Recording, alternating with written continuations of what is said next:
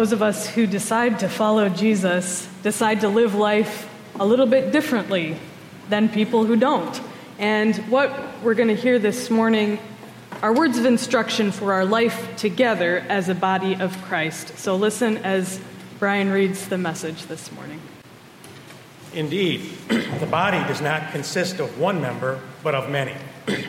If the foot would say, "Because I am not a hand, I do not belong to the body," that would not make it any less part of the body. And if the ear would say, "Because I am not an eye, I do not belong to the body," that would not make it any less a part of the body. If the whole body were an eye, where would the hearing be? If the whole body were hearing, where would the sense of smell be? But as it is, God arranged the members in the body, each one of them as he chose. If all were a single member, where would the body be? As it is, there are many members, yet one body. The eye cannot say to the hand, "I have no need of you," nor again the head to the feet, "I have no need of you."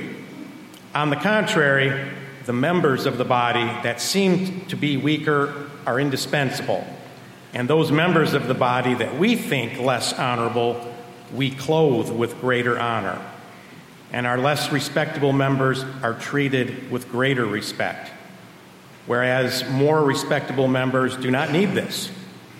But God has so arranged the body, giving the greater honor to the inferior member, that there may be no dissension within the body, but the members may have the same care for one another. If one member suffers, all suffer together with it. If one member is honored, all rejoice together with it. The word of God for the people of God. Thanks be to God. Please join me in an attitude of prayer. God, may the words of my mouth and the meditations of our hearts be pleasing and acceptable to you as we seek to follow your Son, Jesus Christ. Amen. How many of you have ever played a board game? Monopoly, Clue, Sorry, anything along those lines. Okay, that's most of you. That's good. One of the things that my husband Joel and I enjoy doing is playing board games. And we get quite competitive in our gameplay. We both like to win. This occasionally poses a problem when one of us is winning a lot and the other one is not. And so sometimes we'll take a break and play something that's gained popularity in recent years, which is called a cooperative game. Anybody heard of cooperative games? A couple of you? Well, the premise is, instead of playing against other players in the game, everyone works together to play against the game itself. And one of the games that we play that's a cooperative game is called Flashpoint Fire Rescue. And the premise is we're all firefighters and we're going into a burning building and we're trying to save people and pets before the building collapses. And so you have to work together, you have to talk with one another, you strategize as a team to decide together what your next move is going to be. And the interesting part about this game is that each player has an individual skill that they possess to help in the mission of the game. And so some people one person might be a rescue specialist who's able to chop through walls so you can get from the kitchen to the bedroom more quickly and rescue somebody through the wall. Somebody else might be a veteran, and that special skill is to help those around them on the game board and give them extra moves. And there might be somebody who's a fire truck operator who can put out large swaths of fire at any one time in one single turn. There's also a structural engineer, somebody who can keep the building from collapsing. So there's a lot of detail to this game, as you can imagine. But all of the firefighters put out fire, and all of the firefighters are working together to rescue people. It's just that certain players have unique skills that only they can offer. And so as my family has gotten more familiar with this game, my husband and I play it, but this is actually one of my mom's favorite games, we've learned which skills are available in the game. But not every skill happens to belong to a player in every game, which means that occasionally we'll notice a skill is missing. And so we'll say to ourselves as we're talking, as we're strategizing, I wish somebody had the fire captain skill this time, because then we could make this particular move. Or wouldn't it be helpful if somebody had the skill of a paramedic so we could do X, Y, Z? Or man, I wish that somebody was the fire captain in this round, in this game, because we really could use that skill at this moment. Because the thing is, in this game, we all win or lose together. It doesn't matter what individual skill anybody has unless we're using it for the greater good. And sometimes when skills are missing, we can't play the game together as effectively. It really makes a difference when certain gifts are not present around the table. And it makes a difference in the church when certain gifts are not present among us. The truth is that everybody has something unique to offer. Each one of you carries a gift and a passion that is unique to only you. People around you might have similar gifts, you might have similar passions, but nobody else offers that exact combination that you bring with you today to worship. And in fact, there are certain things that only you can do. There are certain things that only you can do. If you are married, for example, you're the only one who can have the quality of relationship that you have with your spouse. No one else can work on that relationship for you. No one else is going to share that exact relationship with your partner. If you look at the hours that you spend in a day, there are certain things that many of us do that other people could probably take care of. But no one else can substitute in for the role of a spouse, or a parent, or a child. There are plenty of things that you can delegate in this life, but those are not things that can be delegated. I went to a continuing education session last year, through the Lewis Center for Church Leadership out of Washington, D.C., and we got the opportunity to meet clergy leaders from around the country. One of them was a United Methodist pastor in Washington, D.C. named Joe Daniels. And Joe Daniels had this to say about leadership, both in the church and in our daily lives. He said, "First things first, second things never." In other words, if there is something that only you uniquely can do, that's a top priority. Put that at the top of your list. And if there's something else where someone other than you could fill in and do what needs to be accomplished, and it wouldn't matter that it's you in particular doing it, then that is a second thing. And you might need to let that go and let somebody else take care of it because you have a limited number of hours in your day. Joe Daniels may not be the first person to use this phrase, but he's the first person that I heard articulate it in this way. First things first, second things, never. Now, this doesn't mean that you can just give up the things that you don't like to do and say, well, somebody else can do that. I hate to tell you, but you and only uniquely you can fold your own socks and load your own dishwasher and brush your own teeth, for that matter. Only you and uniquely you can fulfill your job description at work, whatever that thing might be. But putting the first thing first does mean prioritizing all of the many things that we have to do in our lives. Whether it's in the church, whether it's at home, whether it's at work. Too often we neglect the first things, those things that only we are able to offer, whether it's in our workplace, in the church, or in our families. And so the trick is figuring out what are those things that only you uniquely can offer to the world. And I think that relates to the areas in which God has gifted us. So thinking about my own life, for me, and probably for many of you, family is a first thing. No one else can have the relationship that I have with my husband, Joel. No one else can have the kind of relationship I have with my parents or with my grandparents. I can't delegate that because no one else can fulfill that role in my family.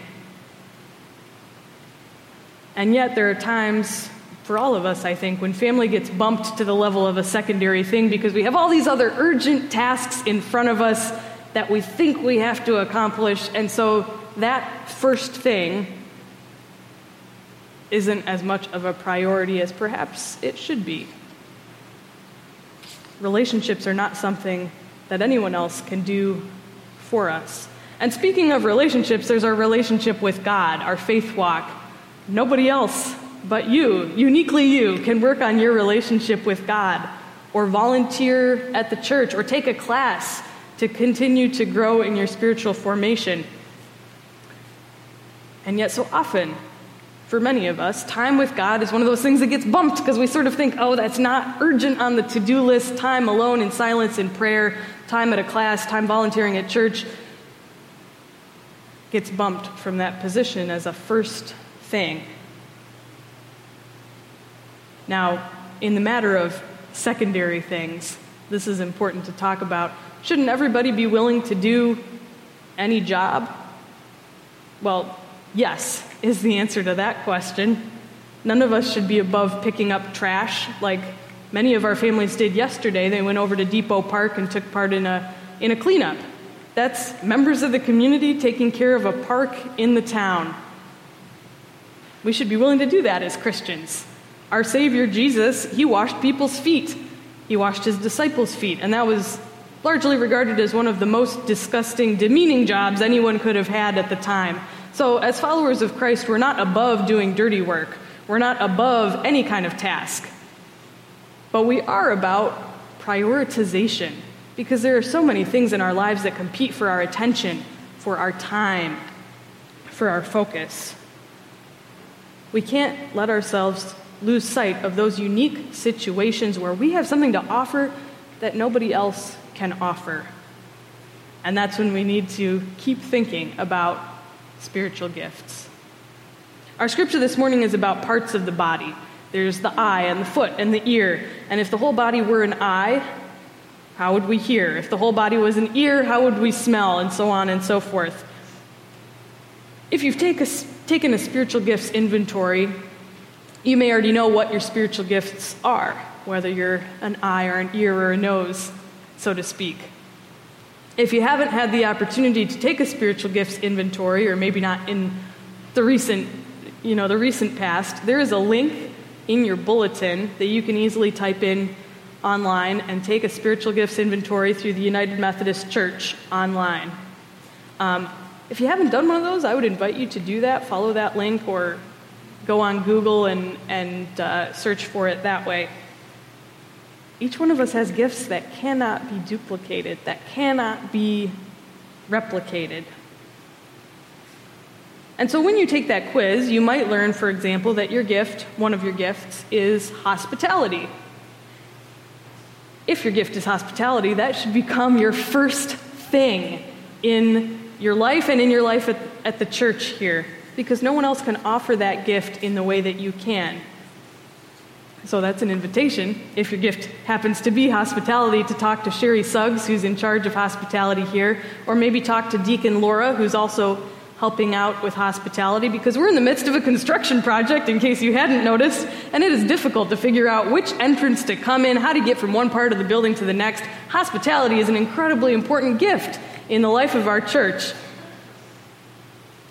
If the idea of talking to new people makes you really nervous and uncomfortable, and you don't like giving directions, or maybe you're not able to stand for a long period of time, or you don't have a way to be present outside or wherever it might be in the building, well, maybe hospitality is not your first thing. And that's okay, because you have something else, maybe a couple of something else, that are your first thing. There are seasons to each kind of priority and spiritual gift, because we can grow, we can change, we can be transformed over time. There might be somebody sitting here who really would be a great greeter now, but 10 years ago, oh no, don't ask them to greet. There might be somebody sitting here this morning who right now would really not like to be a greeter, but give them 20 years and they'll be the most hospitable, welcoming greeter that you ever met. When we're talking about relationships, too, things shift, things change, things transform over time. Some of the people who are the most important in your life right now, today, they may not be here next year, 10 years from now. And that's why it's so important to put that first thing first. Make that the priority. Our first things now may not be those first things 2 years from now.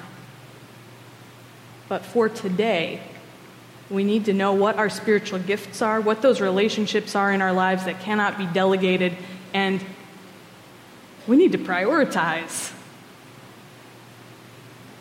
Some of you may have heard of the book Strengths Finder, which is another tool for identifying talents and things that you might be good at.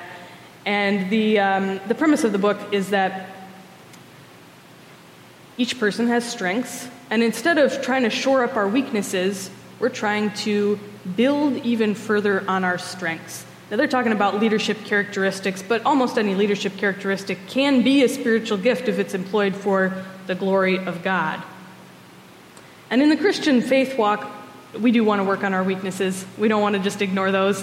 But that's something kind of unique to say, hey, I'm good at hospitality, and I want to continue to grow in that area. Or, hey, I'm good at teaching. I want to push myself and challenge myself to be the best teacher that I can be.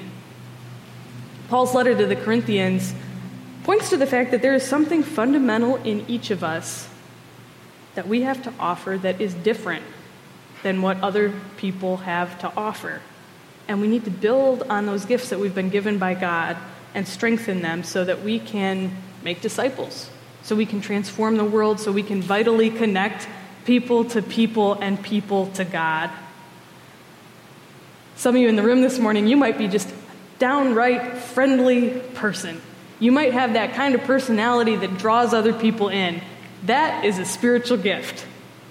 Some of you might be strategic thinkers. Again, that can be a spiritual gift if you employ it for the good of the church and the glory of God. Some of you might be good at articulating things in ways that other people can understand. That's a spiritual gift. You might have the gift of helping out with whatever's needed, even if it's behind the scenes and you don't get all the credit for it. You might be an awesome encourager who really bolsters up your friends when they're feeling down or feeling discouraged. You might be a helper who's willing to assist others in the tasks they undertake. The thing is, the church needs each one of us. The church needs each one of you. And the world needs each one of us. We need your encouragement. We need your passion for mission. We need your gifts of healing, your generosity, your gifts of teaching. The world needs these gifts. No one else can offer what you have to offer for the sake of God in this world. Now, there's no reason to compare your gifts to your neighbor and look on down the pew and say, oh, well, they have this gift and I don't have that. There's no gift that's inherently better than another gift. They're just different. Like Paul said to the Corinthians, noses, eyes, ears, they're all important. They're all essential. If the foot should say, because I am not a hand, I don't belong to the body, that would not stop it from being part of the body. God's placed all these different gifts and all these different passions among us. God's given us different strengths and abilities. Your second thing, your thing that you maybe don't care for as much, you don't really like to do as much, maybe you don't have gifts in those areas, that is somebody else's first thing. And that's why we come together as a body of Christ, so that we bring all of our first things together and the church is able to function. The body of Christ is able to function together. Your gifts are like a missing piece of the puzzle. When we each bring what we have, you can see the whole picture. But if somebody's missing from the table, there's a gap.